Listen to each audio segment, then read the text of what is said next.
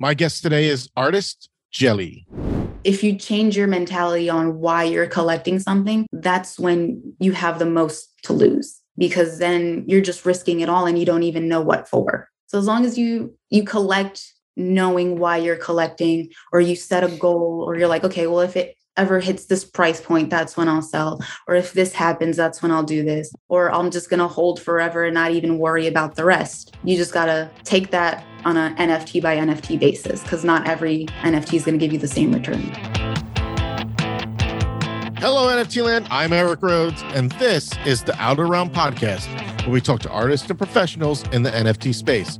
My guest today is artist Yeli, and we discuss everything from her favorite books to her Light Screams series and her investment in the Bored Apes. Now, if you're listening to this podcast and you're enjoying what you're listening to, please do me a favor and take a screenshot of the episode and text it to one of your friends. That's one of the ways that we get support. Now, thank you for listening to me, and let the show begin.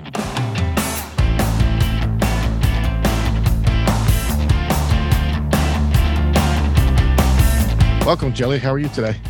I'm doing well. Thank you for having me here today. I'm excited to have you. I've known you for some time, and I've been looking forward to a podcast conversation with you. This is going to be fun. I'm excited. Yes. Let's get to it. So those who've listened to the podcast know that I like to ask the first question about something about your youth. So let me pick an age. Let's go 6 years old. Who is 6-year-old Yeli, and what does she think of who you are today? 6-year-old Yeli was a very different person, because she had just recently come to the United States from the island of Puerto Rico. So I was just learning the language, trying to figure out who I am, what America is. So that was a very fun time for me to just explore everything around me. Yeah. Was it? So my mother came to the United States at 6 from Italy, and she had a really difficult time adjusting. She was bullied in school because she didn't speak the language. She went to a Catholic school. So I'm curious, you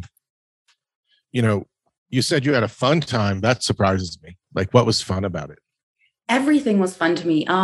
Learning the language was actually the most fun, because my mom says I picked it up within like 2 or 3 months. So growing up, I would bring my homework home and start doing it. And slowly but surely, like, my mom would start learning it along with me as I did my homework. So like we kind of learned together. So that was just the most That's fun. cool.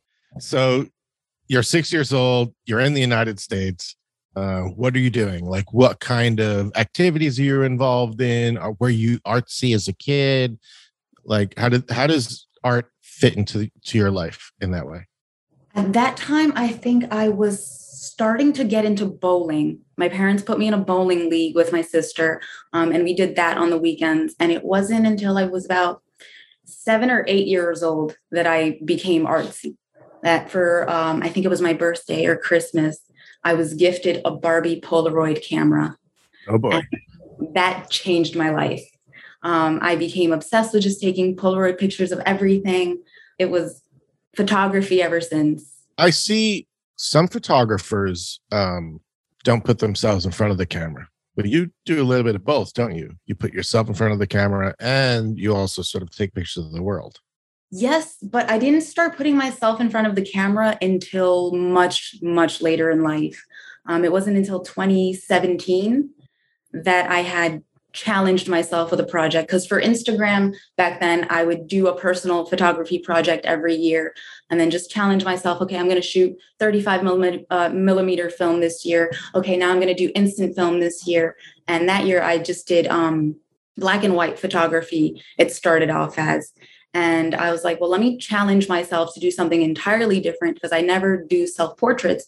I always just take pictures of everybody else, or street photography, or just like abstracts. And that year I just did self-portraits in black and white, some long exposure ones, some double exposure self-portraits. It was that project that was like my first few minted photo series pieces, and additional back in 2019 when I first started minting my work. So that series really stuck with me. And I guess that's sort of like where the I am the art came from, because like back then that's the photography that I was putting out at first, and no one was really interested. And I was like, okay, well, let me pivot whatever art I'm making. So I shifted into trash art, into manipulations, and a little bit of everything, but I always just kept that like I am the art, like in the background. And then other artists started taking my self portraits from that series, like on my Instagram, and remixing it themselves. So I was like, all right, this is awesome. This is kind of badass. Is the series called I Am the Art? It was not called I Am the Art. It just kind of organically became that sort of like statement for the series. Yeah. I've got the sticker on my computer. Oh, this is the art. Oh, this is the art. Let me see.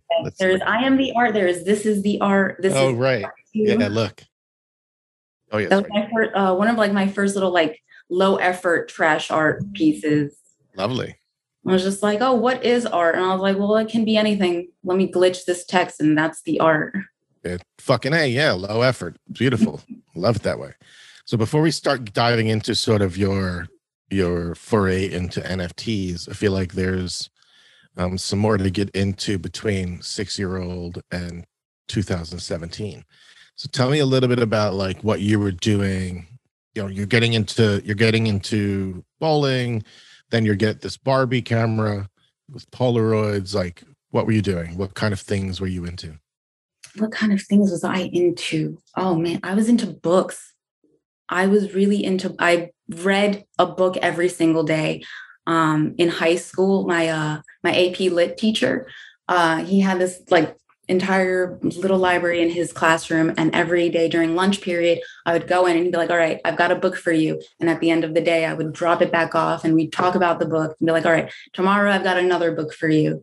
So for a while, I stopped from, I guess, like my Barbie camera phase into like high school. I didn't do artsy stuff as much, because during that time, like my sister was the artist in the family.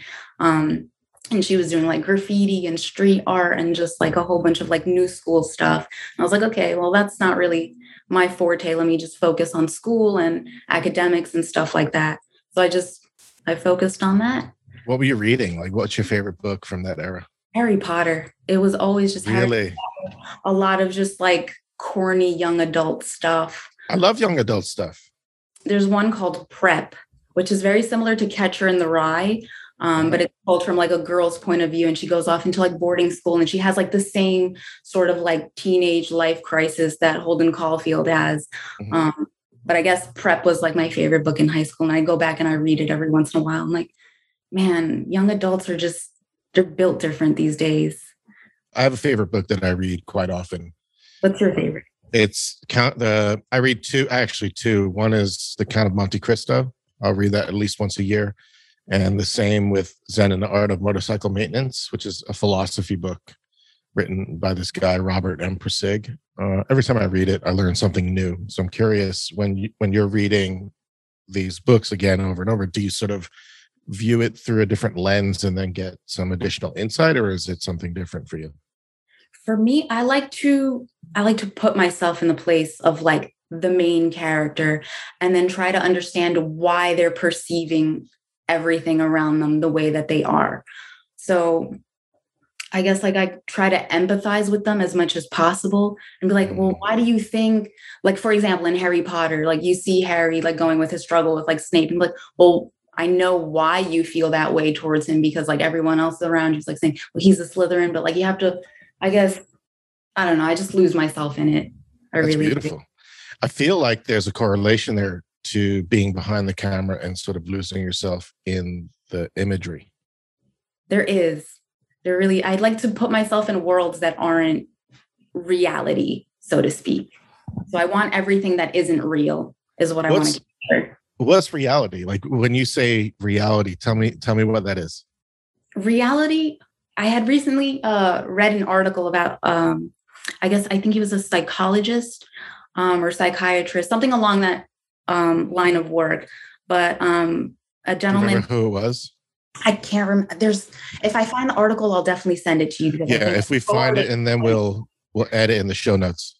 Yeah, but he had explained that to that to him, he realized that reality is just a hallucination that everyone agrees upon. So let's say like your consciousness and everything that you think in your brain and in your mind and how you perceive the world and everyone around you in your brain, it's just a hallucination of what you think is happening or like what you believe the intentions are behind everybody else's actions. Mm-hmm. And that reality was the hallucination that we can all agree upon. So I guess like reality is like if you see something and I see something and we're both like, hey, did you see that? And we agree on it. Well, that was real. But then if I'm like, hey, did you see this over here? And you look and like, I don't see anything. Then I'm like, did I imagine that? Was it real? Is it really there? Right. So I like to capture the things that aren't really there, but are. So like with my light photography, they're all long exposure. So if I were to take a snap of some lights, like in an instant, it wouldn't capture the motion of the lights that I'm capturing. So the long exposure allows me to show you what's really happening, but like you don't see it as it's happening, if that makes sense. Totally. I love the visualization of the reality is something we agree on, right? The hallucination that we agree on. I've recently been playing with the concept mentally that reality is a delusion. Right. It is like to me, it's like my reality is the reality I perceive through this lens, this body, the experiences. Yours is different. We live in the world together and we experience things together, but the way that we understand them is unique, right? And then I think what you're saying is that shared understanding is the hallucination. And at the same time, I think that shared understanding is a delusion too, because sometimes what society is telling us is the shared understanding. And then I have a nasty habit of challenging what I see. I love that habit of yours. I really do. Yeah. I admire it and I respect it because not a lot of people have, I guess, courage to kind of just like stick it out there and be like, well, if you think A and so thinks B and I think C, well, why not all of them? Why not a little bit of everything? Well, why does it have to be just this or that? And just challenge it all. Yeah. It's I used to just do it all in the head, and then, going through the journey of practicing in public, which is one of the great things I think that enabled us to grow as artists. We were playing in this like little fantasy world for 2 years. Well, you much longer than me. You were playing it in 2018, right? Like you started playing in additional? Yeah. Early 2019. So I discovered the space late 2018. I didn't do anything until mid 2019, but I was watching. And I was afraid because I was like, oh my God, there's this, am I good enough? Right? I had all those fears. Doubts. Oh, I still have doubts to this day. What prompted you to be like, to go from like, what prompted you to jump into like this world, to get onto additional? Like, what were you doing that you found yourself in that moment? Well, prior to additional, right before, I guess maybe 2 or 3 weeks beforehand, I was just on Twitter. I had been in the crypto space since 2017. So like the ICO boom and stuff. But I didn't really know about NFTs, though I'm pretty sure I have this little journal somewhere with like a date from like 2017, 2018. I was like messing on the Tron network and stuff.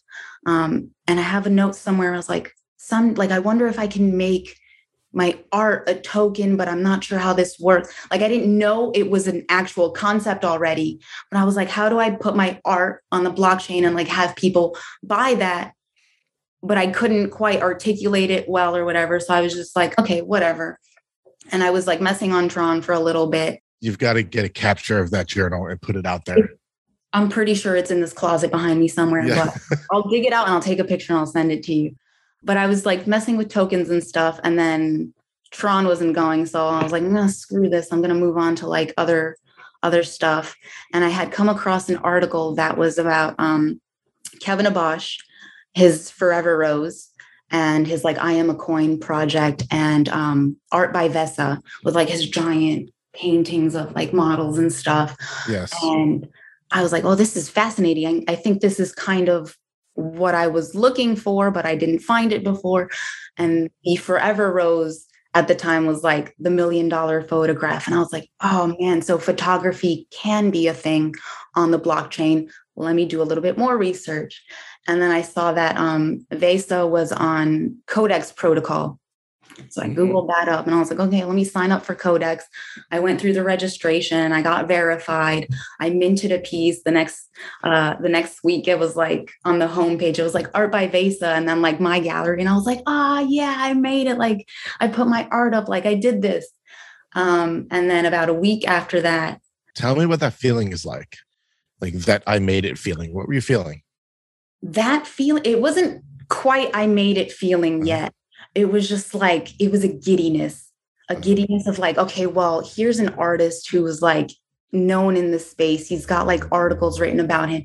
And like my little gallery is right next to his little gallery now, like on this homepage. So like maybe when people go looking for him, they'll be like, oh, well, who's this artist next to him or whatever. So it's just like, okay, maybe like a little bit of exposure, but I didn't think much of it. Isn't it interesting that one of the things that I think turns people off about the traditional art world is you don't get to play in the same realm as the traditional artist or the gallery artist, right? Like they're in a gallery and you can't even sniff putting your artwork up there unless you get through some magical gate. And then here comes, blockchain art world and, you're putting your art up for the first time and here's this known artist who's getting coverage and boom, you're like right next to him playing in the same space. It's insane because you grow up and you're like, okay, well, I've got my little sandbox in this playground, but all the other kids, they've got, they got the jungle gym and the really cool slide, like I want to play on that stuff. Like I want to be on the swing set, on the sand. And in that moment, it's like, well, did you know that all you have to do is stand up and walk outside the sandbox and walk to the swings? And it's like, you could just jump right on them. Who knew? I'm like, you could have a blast. And that's exactly what happened. I was like, oh shit, I'm here. Yeah, you are. So go ahead, keep going. And I kept going. And then a week or so later is when Additional launched.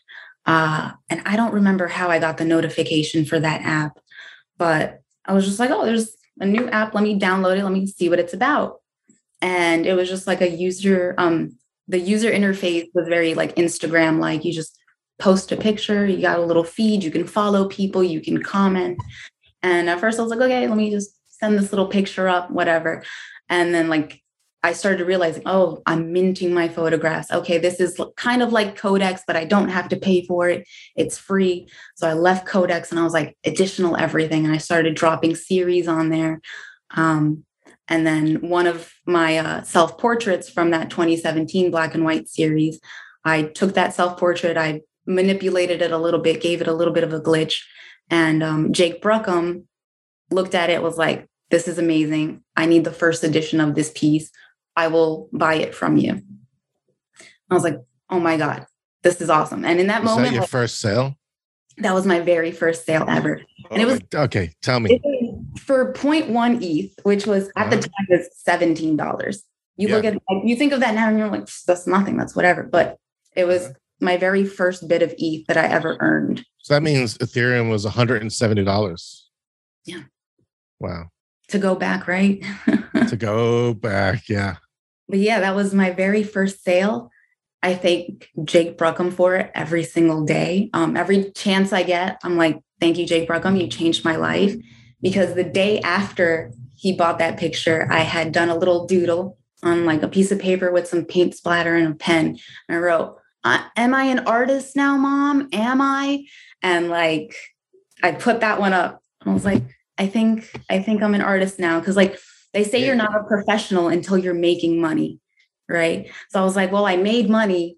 I'm a professional now. Like people are paying me for it, even though it's $17, like I'm being paid. I'm an artist now.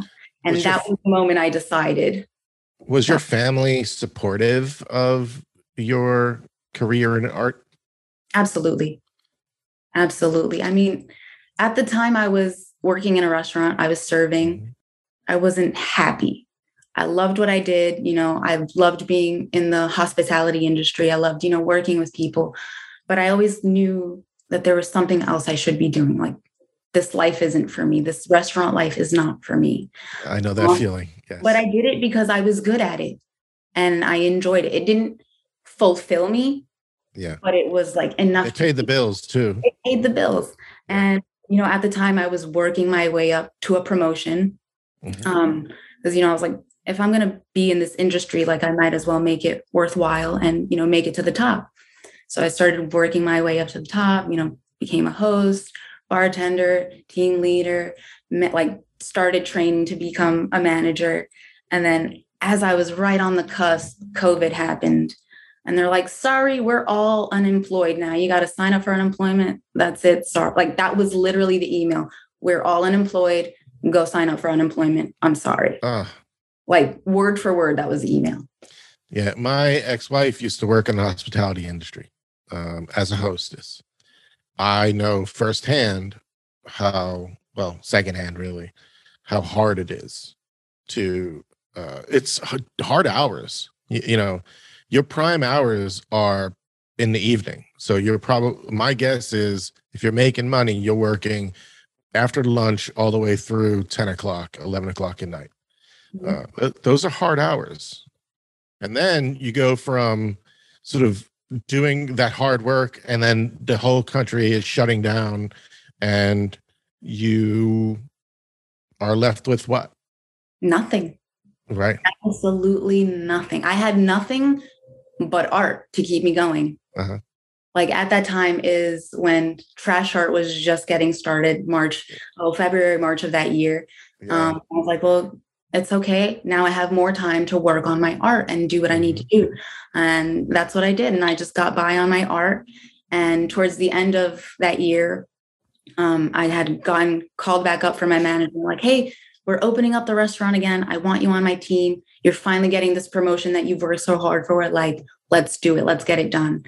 And I was ecstatic. I was like, yes, I worked so hard for this. It's time. Like, I can still keep doing my art stuff. I can make money on the side, like, just get my bag up. And I did that for 3 months, put in all the hard work, went through like the entire management training, learned the entire line, like the whole restaurant back and forth. And the 3rd month in, I started, driving my way to work. And every single morning I would be in tears. The 40-minute drive to work, crying, just, I don't want to go. I shouldn't be here. Like, this isn't, my mom would look at me every morning and be like, you need to stop. Like, if this isn't what's making you happy, even though you put in all the work for it, I know how much you wanted this. If it's not making you happy, I can't look at you like hurting yourself every day, going into a job that's not fulfilling you. And the anxiety was just incredible. Until one day I looked at my bosses and I was like, I can't do this anymore. Like, I have to put in my 2 weeks. I can't. I love it here. I love the job, but it's not for me. I could hear it in your voice, even right now. That was a hard decision for you. You worked hard for a lot of years to get to this position, and you get there and you're like, it's not what I wanted. It's heartbreaking. It's, I guess, my first real heartbreak. Wow. was that job, because I had been at it for 7, 8 years. Yeah. I grew up in that restaurant. That it was my family there. To leave it all, just not because I didn't want to do it, but because like something in me was telling me it wasn't for me. And I can't quite explain that feeling, whether it's fate or kismet or whatever it may be. It just, the anxiety was too much. And I was like, don't do it. And, I quit. It's been exactly a year since I quit. Congratulations. Thank you. And life has been great. Yeah. Yeah. I had a similar experience. You made the decision seemingly faster than I did. I put myself into a pretty awful spin out. 6 months of mental breakdown. What was that decision-making process like? Was it instantaneous, or did you mull it over for a long period of time? I mulled it over, I think, before I even said yes to going back, in all honesty. Right. I went back because I had worked so hard for it. And I was like, I'm not going to not try. I put in the work. Let me see if I'm built for it.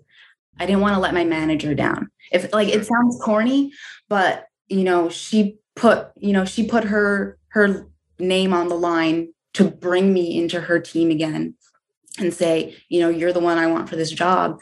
And in the end, it feels good to be wanted too.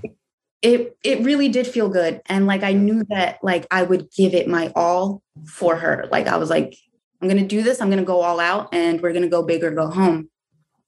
And I said something there that I think is really key. You said for her. Yeah. I didn't, and I didn't hear for you, right? You're right. Well, that's really what also held me back from quitting for so long, was also for her and not for me. Yeah. Because when I was going to put in my 2 weeks notice, I had, been thinking about it, and she was on vacation. Well, not on vacation. She was at a different store helping them open up for a few weeks. And I was like, well, I don't want to quit if she's not around for me to do it. Like, I don't want to leave and, she's gone. So I had tried to put it off for as long as possible. And every week they're like, oh, well, okay, I'll be back next week. And then like, no, they need me here a little bit longer. Things are taking longer than usual. And I was like, I can't anymore. And it came down to it where the district partner had come, and I looked at him. I was like, I was waiting for her to get back because I wanted, her to hear it from me, just because like, that's the sort of person I am. Like, if I'm going to do this, I want to have that face-to-face conversation. But at that point, she had been gone for a month, and I was like, I can't put it off any longer. Like, I have to put in my 2 weeks. So I called her on FaceTime. And I was like, I'm so sorry, but like, this is what I have to do. And she's like, no, don't you dare apologize, because, she's seen my journey with art at that time. She's like, no, you have nothing to apologize for. Like, I can hear in your voice how much you don't want to do this for me, but do what you got to do. I'm so proud of you. And, if you ever want to come back, you can. But if not, congratulations. And I wish you the best. And, I still talk to her every once in a while. I still, visit the restaurant. And when I see her, she's always like, so how's the art stuff going? You sure you don't want to come back? And I'm like, nope, I'm doing great. But, it'll always be. You chose Jelly. Jelly chose Jelly. And seems like it's holding up pretty well. What was the emotion after sort of stepping away from this and realizing you're on this journey, this artistic journey now? Like, what's the emotion behind that? It's overwhelming. It's extremely overwhelming, because now I have to I take a step back and be like, okay, now I really can do anything I want. I have all the time in the world. Now what? And that what has me kind of bottled a little bit. Sure. Now I have the time to focus on, you went through a similar process last year with your rebranding from Second Realm to Eric P. Rhodes. Absolutely. Figure out who you are as an artist. Yes. And your personal brand. Mm-hmm. And I'm sort of stuck because I didn't do it right from the beginning, I feel like. You didn't do it right, as in as I started, I didn't think these things through as my plan. And now I'm looking back, I'm like, oh man, I should have set myself up for success a little bit better. So now I have to go back and okay, now I have to lay out my foundation and do it right, so to speak. But in my mind, doing it right just means I don't want to just throw work out just to throw it out anymore. I want to be more consistent. I want to be thoughtful with my mints. I want to be deliberate with what I put out now. I want to build a body of work as opposed to just, this is all the art I've created. Here's one little series. Here's another. Yeah, that's the benefit to making the decision, though. You have the time to see the land, the lay of the land. Sort of when you're trying to fit art into your work life, and art is just something like the thing you do on the side. It needs to be rushed in a way, right? Like, I've got to get this out. Okay, I'm experimenting with this. I've got to put this out. I'm experimenting with this. I didn't think about any of those things too. I was just sort of throwing shit out there, and that's why I've got really terrible like political pieces that today I look back and I'm like, ooh. Ooh, I think I've got one or two of those ooh pieces. Yeah, I think you do. Oh man, one of your Trump pieces with oh man, I'll look it up and I'll send it to you. But it's orange and blue. It's like the main colors, and it's like pixelated with like a young girl next to him. You know, that young girl is his daughter. Was it in the? Yeah, that's what's her name. I'm thinking, let me pull it up real quick because now it's gonna. Ivanka. That's Ivanka's her name. That's a picture of her. It was taken in front of a lion, and I glitched it. It was just photo moshed, really. Oh, I'm dying to find it now. Yeah. I think I attached a lawsuit that was about pedophilia related to Trump. Oh, it is. It's I don't know if they can see it on here.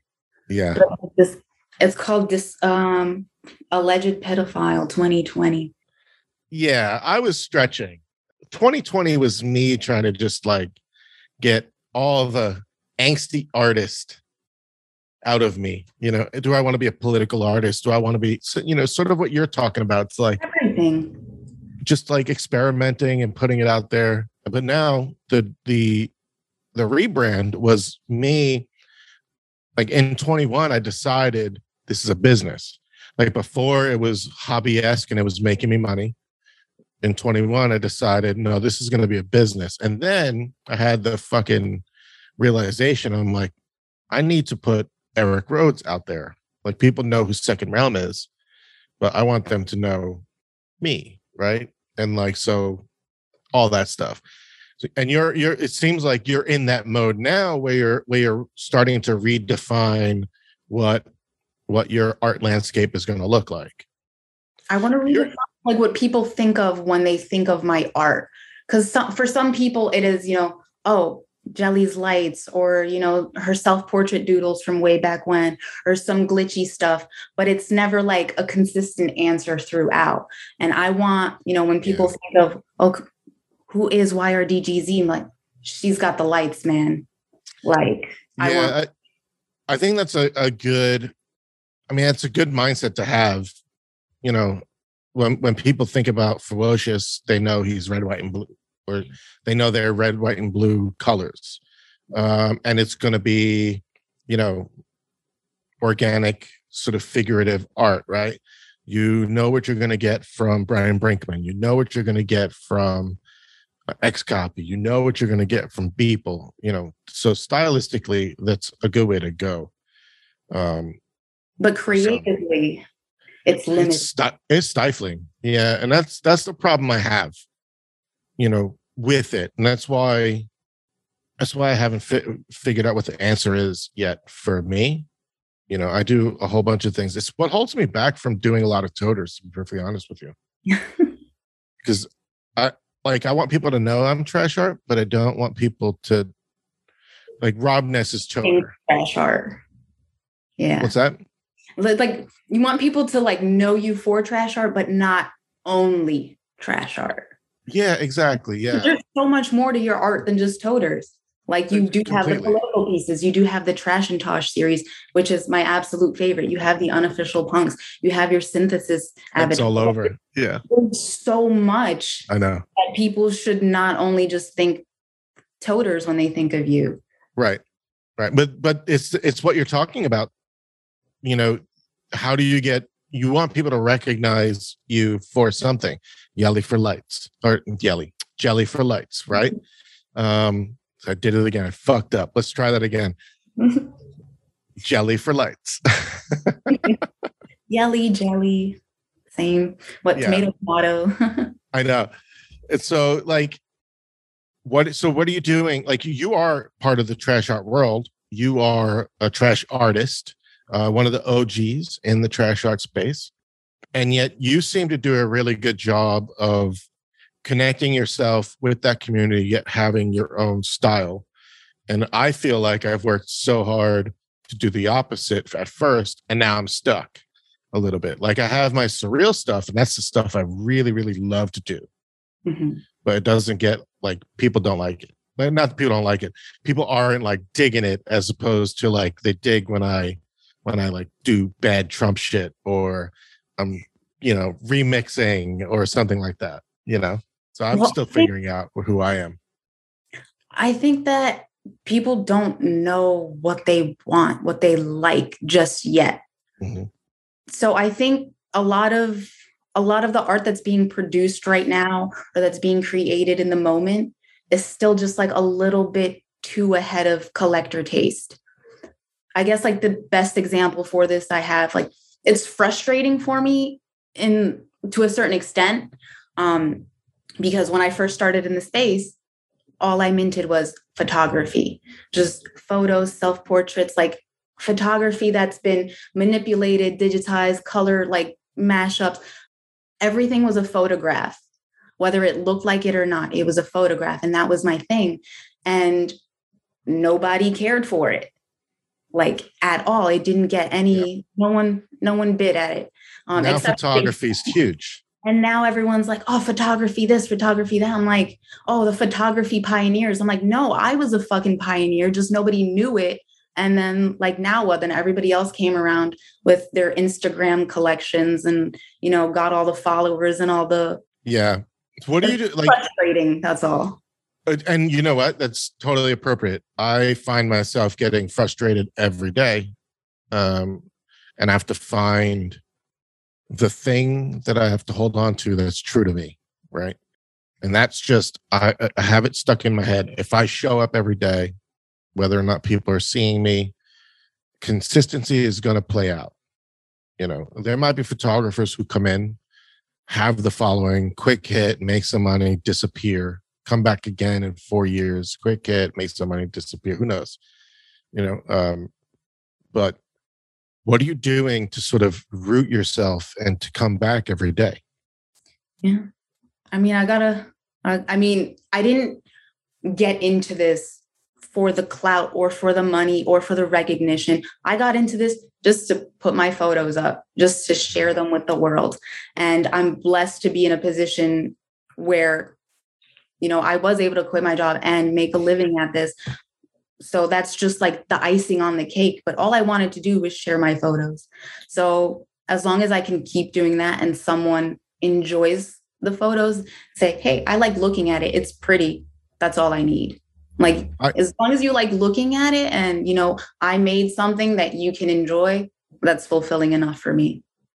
So I'm hearing something that you're saying, but I want to tie it back to your recent choice to leave hospitality, right? There you were doing something and not chasing clout, but chasing stability. Yeah, but also like, growing in the industry, chasing higher roles, right? I did something similar, but now I'm happier than I've ever been. And life seems to be a little bit more chaotic because I'm the only one responsible for bringing money in. Yeah. And so if I'm sleeping or I'm sick or nothing's getting sold, that's on me, right? But there's a happiness to that wasn't there when I was trying to work at tech companies and trying to become a director at Google or Twitter or wherever it was. And I feel that same happiness in you when you talk about, I'm here because I put myself out there. There's it brings a peace of mind and an ease to living, sort of, where it's not, well, it's chaotic and stressful because it's like, well, if I don't make any sales and I'm not making money, I'm not getting my bills paid. But at the same time, you're like, well, I'm making so many friends. I'm having so many connections. I'm growing as a creative being. I'm growing as a person. I'm connecting with so many other artists that are influencing me as a being. So like that is also like a payment and reward for just being in the space. There's like broader fulfillment, I feel It like. is. Yeah. Yeah. Who are you inspired by in the space? Mattia Cutini. Yes. Mattia Cutini is, I was inspired by him long before I even like knew who he was in the space or like who he was as a person. When I had first started Additional, I remember there was someone who had minted a piece that was like based on one of his works or something. And I had recognized the stamps immediately. And I'm mad that I didn't claim that piece at the time because I was like, well, I know that it's not Mattia who minted this, so it's definitely a fake. I'm not gonna get this piece. But that had prompted me to like go in and search, like, okay, this is like his style, his stamps everywhere, his little patterns, like it's so intricate. Like the dedication that he has for his craft is just so unbelievably inspiring because the level of detail that it takes and the time and the patience to create something that's so simply beautiful and elegant, like it's amazing. Not only like how he works, but also how he interacts with like everyone in the community. And he's a brilliant sounding board. Every time like I have a problem with something or I need some feedback on like a photograph or like whatever it may be, he's always just got like the best insight, the best advice. I adore him. He's his energy comes through even in his tweets. You could just feel it. As you could just feel the joy in the chows and the good mornings. Yeah, and it's so genuine. It's like it's not good morning, good night BS. He legit just exudes like really positive energy. It's funny as he's up there with you. I've got actually on my desk, I'm about to blow your mind real quick because I've been framing a whole bunch of art that I've gotten from all of my artist friends and stuff. And in front of me now, I actually have some Mattia Cutini Polaroids. Yeah, I got one of those. I've been framing, and like when I say he's my favorite artist, like he's my absolute favorite artist. And I had recently found out that my known origin Genesis piece was actually collected by Mattia. Get out of here. The very first one I think you had prompted my search one night when you were like buying back some of your work or somebody was buying back some of their work or something like that. And I went back and I was like, well, let me see if anyone has some of my work listed up for sale. I went and I, scooped up a couple of pieces and then I spotted my Genesis piece from Known Origin, which was an edition of 3. And I saw edition number 1 up for sale for an ETH.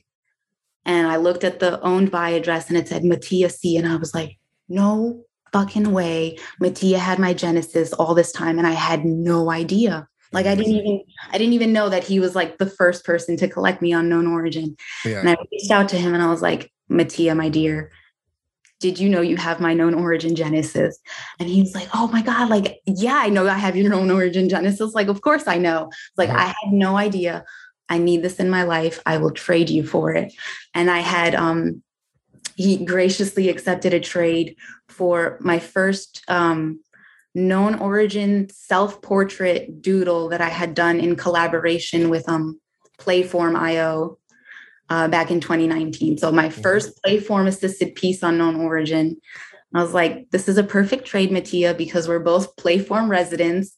So this has special meaning, but like, may you please trade me for my Genesis piece? Like, I want to hold on to this one. So we traded for the Genesis and the Playform piece, and it was just a great story. And I'll forever be thankful that he allowed me that trade, but also just grateful that he was my first collector on Known Origin. Yeah. You're talking about Genesis pieces. I don't know who was my first. I'm jealous that you remember who the first person that bought your art was. And I'm also jealous that you know what your Known Origin piece is. I mean, I think I know what mine is, but I just started this year. But super rare, I burned my known origin piece. I mean, my Genesis piece. Oh no. There were 6 pieces or 8 pieces that were on known origin that were just terrible, Um, absolutely awful, and I burned all of them. I've burned one known origin piece. It was like a doodle I did during COVID, and I was like, I absolutely hate this. Why did I put this up? And I just burned the Yeah, entire. I have one piece out there that I absolutely hate, and I think Colin owns it. And if I ever get that, it's a super rare piece too. If I ever get it, I'm burning it. But it's one So of much. what's that? Why do you hate it so much? It's because it's a trash art piece, but it's not. It wasn't meant to be trash art specifically. It's the one where like Trump in a monkey face is sitting in a throne and he's bouncing across the cans and he's pooping in the cans. Colin would own that one. Yeah. So like I don't know, the defecation aspect really just I don't know. Like even the Hitler Trump stuff I'll leave up. This I just want to I just want to own it and get rid of it. Send it into the abyss. Yeah, yeah, yeah. So speaking of play form and speaking of some of your latest works, I want to get into I own 2 of your Light Screams series. I believe you have the Inst Abstracts, which is Oh, that I do. Yes. Yes. the two of Yes. Yeah. Okay. So thank you for correcting me. I need to get some Light Screams apparently. them. Yeah, So tell like me, unknown origin. okay, tell me about your Light Scream series. What was the inspiration? And then also I want to hear a little bit about like how you make them. I think people would be really interested in hearing that. All right. So my light screens are a series of abstract photographs that were taken at the Dreamverse Life Party during NFT NYC last year. Where we met for the first time. And we met for the first time there. I also met Fanny from, oh man, now I don't know what she's from, but I met Fanny. I met Jennifer Cheng, the CEO of Playform. I met Jake Bruckham there, a whole bunch of amazing people. But light screams were photographs that were taken at the Dreamverse party.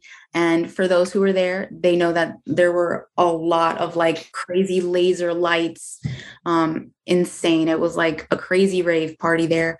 So I, with my trusty iPhone, took some gorgeous long exposure photographs of just everything at the party, from every angle. And some of the lights came out really amazing with the patterns.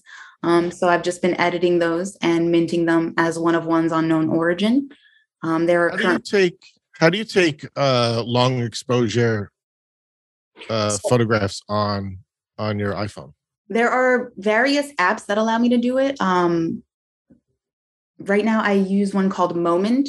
The Moment app allows me to take long exposures. It has a bulb setting that allows me to adjust the ISO and the shutter settings.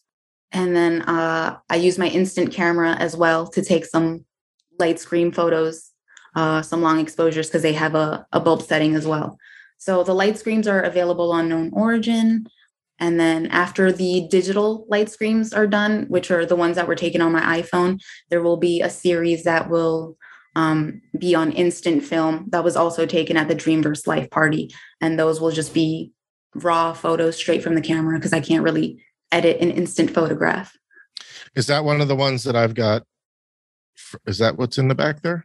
So you've got a prototype for what was going to be the black and white collection of the Inst Abstracts collection. Cool. Okay. So Inst Abstracts is, for those who don't know, a collection of 100 analog generative instant photographs. So they're just long exposure photographs taken on my Fujifilm Instax Mini camera.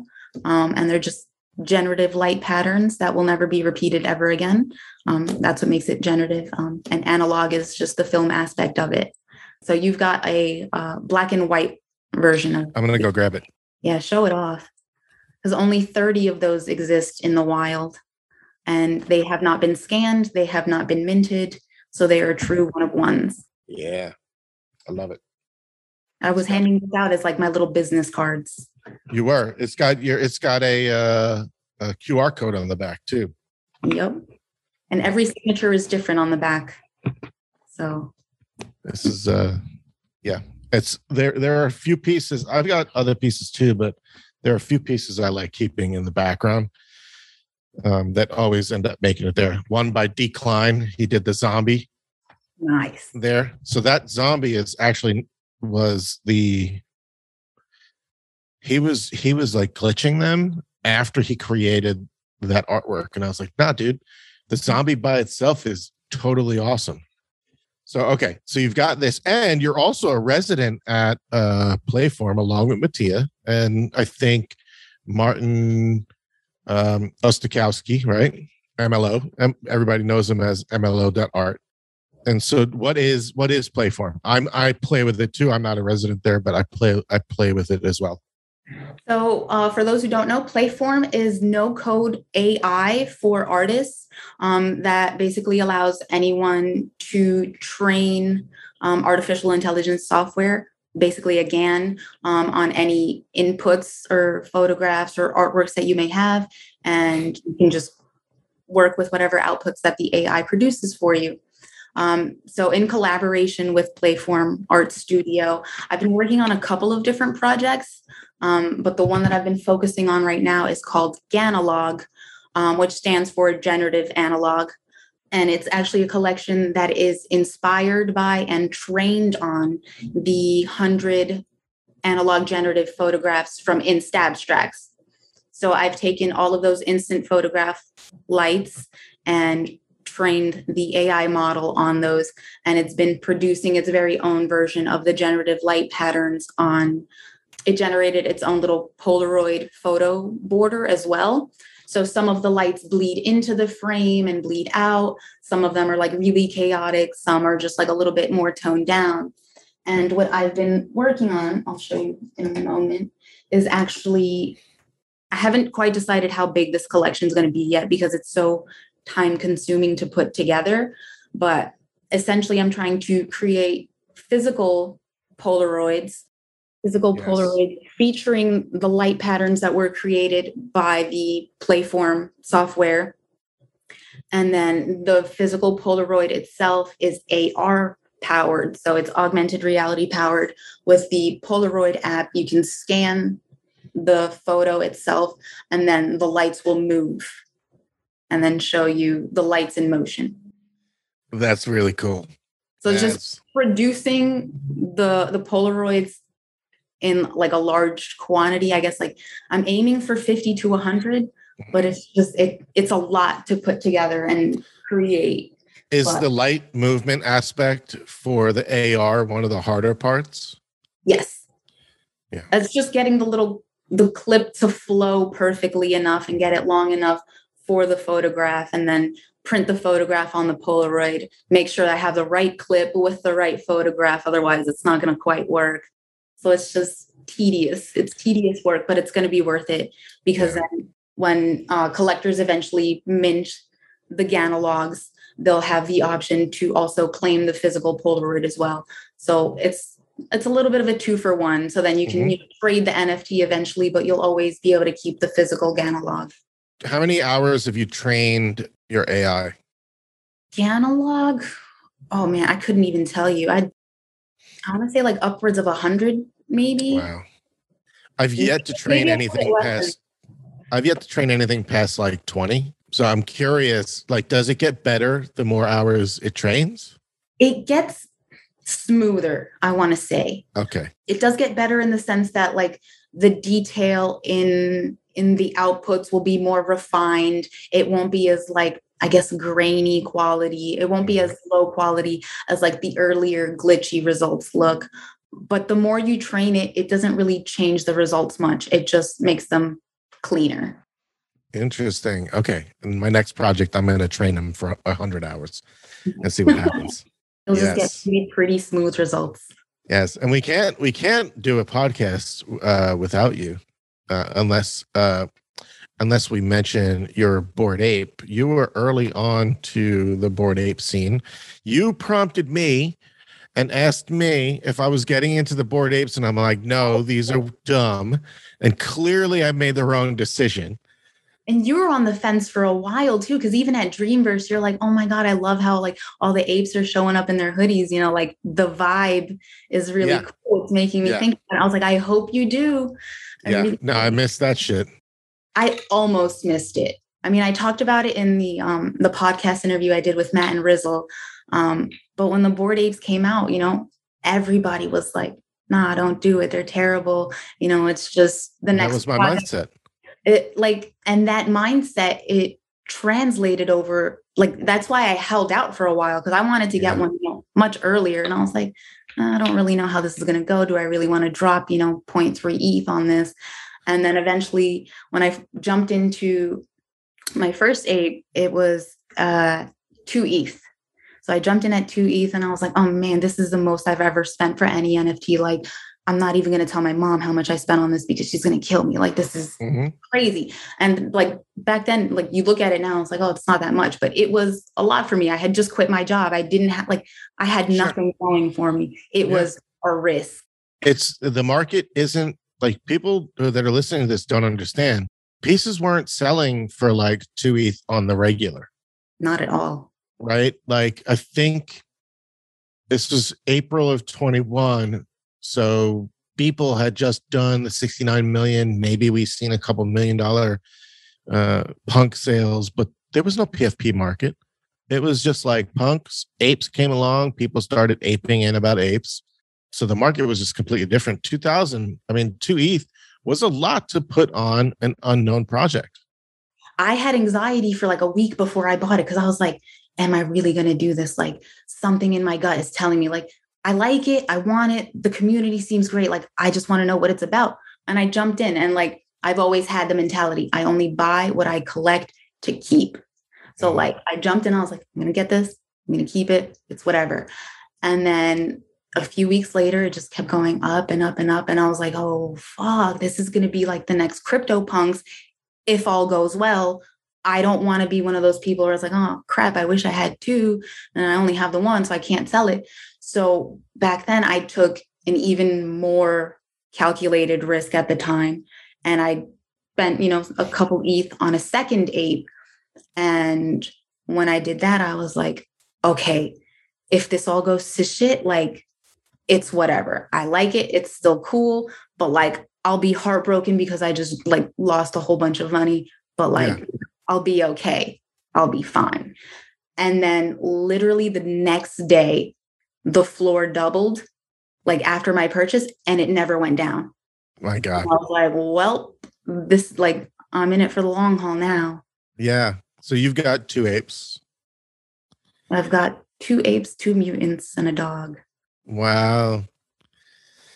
That's some collection there. Can you borrow against your, have you played with any of the DeFi stuff, borrowing against it? I haven't played with any of that yet. Thought about it. Yeah. I don't know much about, like, I don't know enough about it to be comfortable enough to do it. But in all honesty, like, I've actually been terrified of touching my ledger. Like, I'm afraid, I'm actually terrified. Because like last week I had to go and I was like, oh, well, they're dropping merch and it's only on ApeCoin. So I have to spend my ApeCoin. And to access the mutant merch on one of my wallets, I had to have a mutant in the wallet. And I was like, fuck, I only have the ape in this one. So I had to move a mutant over. And when I tell you I had anxiety for 2 hours, like I was sitting there shaking for 2 hours, like before the fact and after the fact. And I was like, I need to do something about this. I need to, because I can't, the anxiety is too much. I need to make a move on that. Since not buying an ape, I spent a boatload on some other projects. How are the skulls treating you? The skulls are treating me well, but that I didn't ape into. Some other people aped into it and really just, you know, made my collection go. No, I know. Yeah, crazy. So I had 33. I sold 18 of them, and I still have 15. And what I've done is I've sold others and then took profit and bought floors.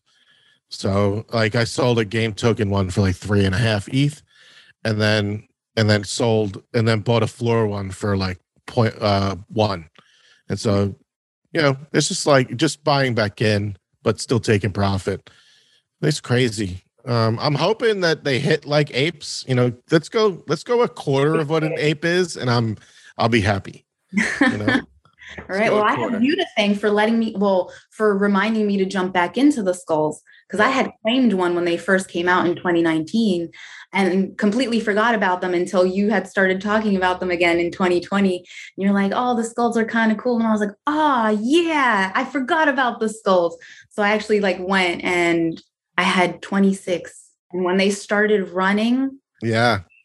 I got scared. I was like, I don't know what the market's going to be like. I didn't get all the skulls just, to be like a big bag holder or anything. Mhm. And I saw them start to run and I was like, well, if people are going to buy them, I'm going to keep the 3 that I like and sell everything else because like I don't want the anxiety that comes with checking the floor every day and seeing like what the price is at. And like Yeah. As I an don't ape want holder, you already know that anxiety. it's terrifying. Yeah. So let me ask you a question about like you have these two worlds, right? There's the PFP collector, and then there's the one of one art world, and the one of one art world kind of existed before the hype of the one of one art world existed before the hype of the PFP, extravaganza. How do you balance, how do you balance yourself in those two worlds? Because I feel like they're two different worlds. Like as an artist, I don't expect that I'm going to get X copy money yet. I think one day I will. I 100% I know believe in one my day. heart that I will. But whether that happens or not doesn't really matter. It's the belief, right? Mhm. And so, like, but I sometimes struggle with seeing all these like ridiculous projects and the amount of liquidity that gets dumped into them. And here we are creating significantly smaller amounts of art and being told we need to watch what our marketplace, the amount of art we put out in the marketplace, or artists are struggling and the art is clearly good and there's a smaller community like trash art, but we don't have the whales that are jumping in like PFP. So I'm curious, what are your overarching thoughts there? You are correct in that they are they're vastly different markets and worlds, and people buy them for different reasons. So when you have the one of one collectors and the fine art collectors, they know what they're getting into when they buy a piece. They're investing in the artist and they're like, okay, well, I think this person's going to be big, or I just really fuck with this art and I want it in my collection. Yeah. And that's the intention behind buying it, unless they're, more established as a collector and like, okay, well, let me look for the blue chip artists and, who are all the eyes on and who is everyone else collecting. And maybe, I'll get in on a low entry level price. And then when they boom, then I'll make my bang, I'll make my buck back. But a lot of the people who are, I guess, we'll call it new PFP money, kind of like new oil money, like the new rich, made their money off the PFPs. They came in because of the PFPs and the Right. flipping, the trading, and the profits. So they have a different mentality of why they buy any given NFT or any given project. They're not out here looking for one of one artist to build a collection. They're out here looking for the next flip, for the next trade, for the next whatever it may be. Their intention isn't to buy, hold, and collect. It is to buy, hold, and flip. So it's a different mentality, and that's what makes it a different world. But coming from my perspective, where I was a collector first, that definitely influenced how I view PFPs. Because, like I said, going into buying my first ape, it wasn't to flip or to make any money or whatever. It was just, I like them. It could be the next crypto punk, but like I liked it for that aspect, not because the crypto punks were worth however much money. I just, it's like the digital Rolex. I thought it was cool.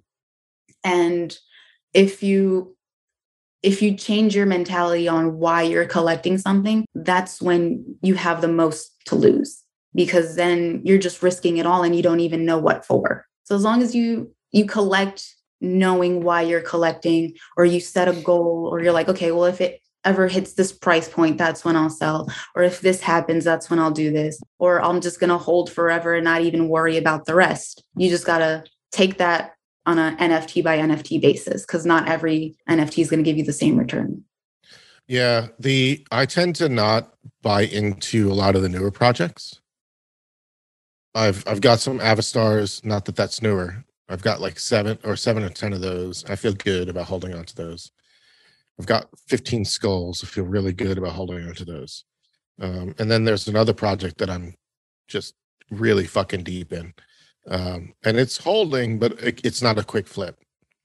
But my mentality there has been investment to flip. Whereas when I'm collecting for one-of-one art, it's art, to use basically how you say it, art I want to fuck with, right? Like trash art is art I want to fuck with.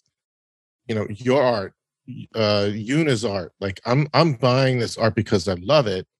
If it becomes more, that's great, but the likelihood of me flipping it, slim to none. Right. The only one I want to flip for big money right now is a Robin S. Toter.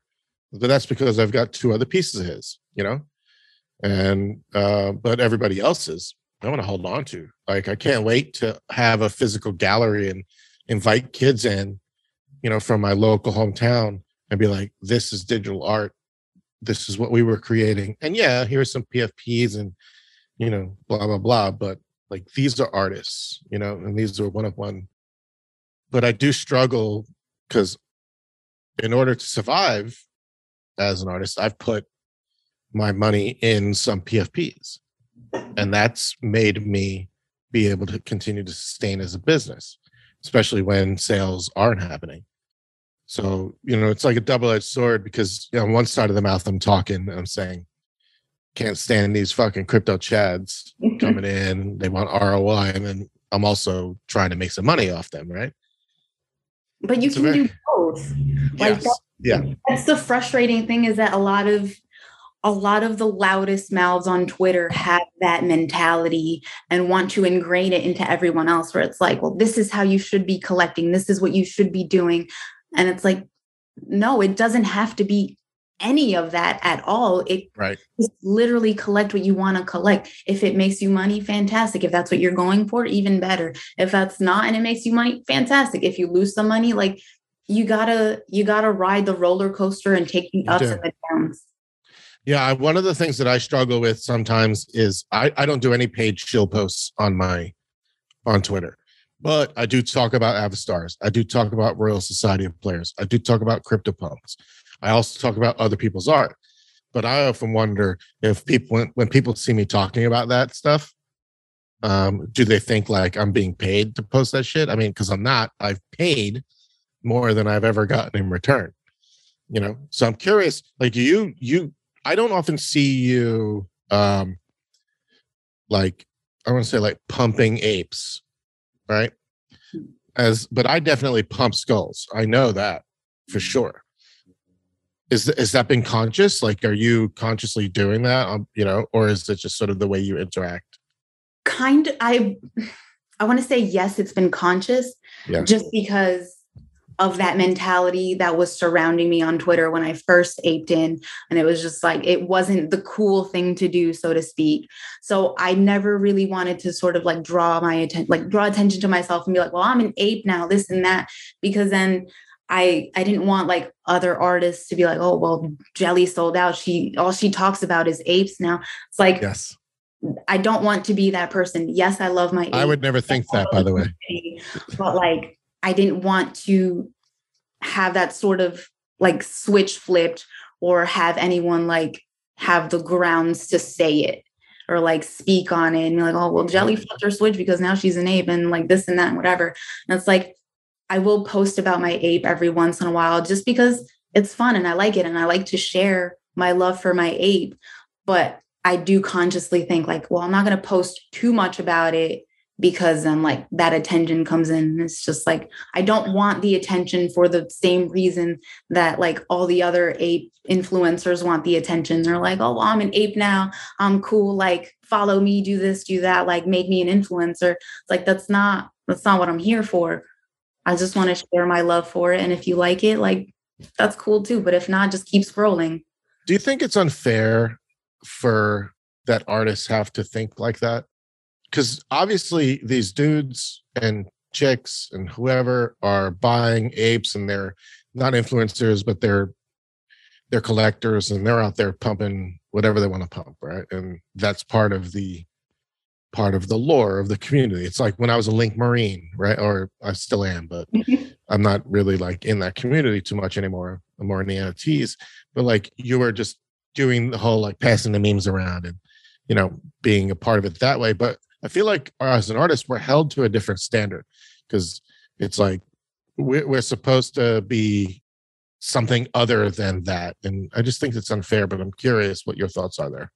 I think, well, I have a lot of conflicting opinions on the matter and a lot of feelings on it because I do think it is unfair, but I can't really be mad at it because like I understand where some people are coming from and why they have a sort of like a certain perception of apes. And like the new people coming in, they see apes and they're like, oh shit, like you got an ape. Well, that's money. You've got money. And it's like, no, I don't come from money. I didn't have money. Right. Like I have an ape because I took a risk and I spent a lot of money that I shouldn't have, but, thank goodness that, it paid off. But if it didn't, then I'd be screwed. So like, they look at the ape and like, oh, you've got money. You don't need any art sales. You don't need this. Like Right. You're set. They see the ape and they're like, well, you're rich. You don't need anything. Like, no, that's not my story. That's not my story at all. But like, they don't see that. They just see the ape and they just, Do you feel it's important to control that narrative, or you just let people decide whatever? I think for a while I tried to just like not say too much on it. And I guess that was my way of controlling the narrative and sort of just like keep it low key. It's just like minding my business, go through the day like any other day. But as the apes keep like rising in the space and all the attention that it's gotten, and especially now with like the ape coin drop and everything, it's a lot of eyes on it. It's not the sort of attention that I want on me. You flip your avatar and change it quite often. And is that because you're like proud of the art you've collected, or is there a reason behind that? Or I just like to switch it up every once in a while. My favorites to switch up to are just like the self-portraits that Lulu XXX has remixed of me. But I just like to switch it up. I like to show off the ducks every once in a while, just to show some support to Frankie Nines, who is also an additional artist, which is why I got the ducks in the first place. It wasn't just, oh, next PFP is going to go off. I want to show some support to, some fellow artists in the space. I just like to show off what I've got. I got these NFTs to enjoy them and to share them. So profile picture before. I think people coming in today, you're right to point out that some of the people coming in today, they see somebody who has an ape in their profile and they're definitely like, oh, it comes from money. Or if you've been in the space since 2019, they think everybody owns a punk, or you must have got a punk, or, you must be rich. No, like it doesn't work. I'm still living. I mean, I'm not totally paycheck to paycheck, but I'm not like, living in $1 million home, sitting on my ass and like laughing about it. No, I'm still working my ass every day, I've got the goal to be a billionaire for whatever reason. Yeah, that's a goal, right? But that's the whole point. It's like we're held to this standard as creators to show that we still want it for whatever reason, especially ones that aren't blue chip. Like once you're a blue chip, it doesn't matter. Like they don't care. You can put whatever you want in your profile. But some collectors have this vision, I think, personally, of what an artist should be, and that clouds their ability to collect. It's unfortunate. It really is. But I mean, at this point, like there's nothing I can do about it. Like if people want to collect me. If not, that's fine too. But like if you're gonna look at my ape profile picture and decide that, I'm not worth your ETH just because I have an ape, then that's your own judgment to make. Yeah. Yeah. I would like mentally, I have to prepare myself and say something like, then I don't want them to collect me. Right. And I mean that, yet I still want their fucking ETH sometimes, like pay me what I'm worth. It's a funny conversation to have now because like I'm I'm not a blue chip artist. I'm not making constant sales. Like a lot of people don't know who I am. They don't know what kind of art I make. Right. But like if they see the ape, they're like, oh shit, she's got money. Like I'm not going to give her, my ETH. She doesn't need any more.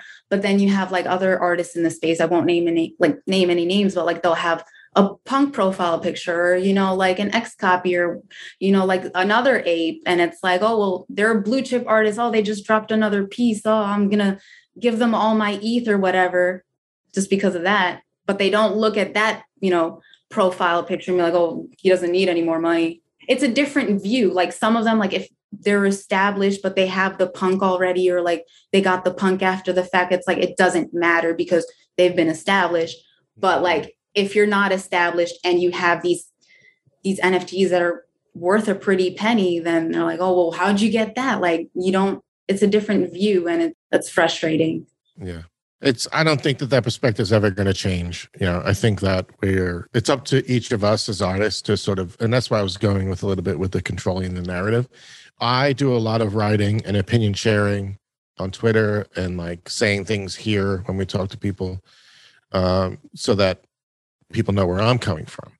Not everybody has the ability to create a platform. I'm known, like, here's my downside. I'm known for things. People don't always know what I'm known for. And so like my opinions get often the most retweets, yet my art gets like 5 or 6. And I'm like, motherfucker, like I want to be known for the art, but I can't help being this loud, somewhat obnoxious person. You just got to start giving all of your best, loudest opinions and then just throw an art piece of unrelated to the entire like rant, and then just art. You don't have to retweet it. And they're like, well, this is a great opinion and the art is great too. Boop. That's right. Yeah. Yeah. I'm going to try that next. Yeah. That'll be my new social media. Hot take, and then completely unrelated art next to it. Yes. Where does Jelly think that you're going to be in 5 years? In 5 years, I'll be showing the world my lights. I'll be showcasing them somewhere, whether it's in a tiny gallery in the middle of nowhere, hole in the wall, like wherever, or if it's at, well, I know Mocha is building a physical gallery soon. I'm going to be in Mocha. I'm going to be at Museum of Crypto Art's physical space. Have you seen Colborne's church yet? I've seen pictures of it. I'm manifesting it now. I will be in the Museum of Crypto Art physical space. Yeah, I just talked with him a couple days ago, and I think I'm going to try and get up there and see the church. It looks beautiful. I'm excited to see how everything plays out in the next 5 years. I look forward to seeing my lights hanging up in that museum. There's a lot of talk about like the metaverse and, VR world. And I struggle with this because I'm not a gamer. I don't even like jumping into sort of like, and I only own crypto voxels. And I hear you talking, and you're talking about showing your work in a physical gallery out there in the world. Mm-hmm. So what's your take on the metaverse and how that's going to play out? I'm not much of a gamer either, so I'm not as like into it or like as excited and riveted by it just yet, just because I don't understand it as much. But my niece and nephews are very into like the online gaming, the Fortnite, the Roblox, like all of that. Mm-hmm. So I'm excited to see how they interact with the metaverse. I'm excited to see how they grow and like explore the world, because they're aged, from 8 to 16, and the metaverse is just going to be their playground. So I'm excited to see how that develops for them, and, how their like digital identities will be developed over the coming years. But for me, myself, the metaverse is, it's a little daunting for me. Yeah, I'll agree with you on that. Let's leave it there. I have so much more to say about metaverses, but I think I'm going to have somebody on the podcast who runs a metaverse, and I'll dive in deep there. So we'll see. But thank you so much for joining me. This was by far one of my favorite conversations, especially as we dove deep into, who you are as an artist and some of your struggles with making the decision to go full time, really appreciate you sharing that stuff with me. It's wonderful. Thank you so much for having me. It was an absolute pleasure. We should definitely do this again sometime, though, because oh yes, yeah, we've got we a will. lot to talk about. Yes, of course. We should do it without. We can do it without recording too.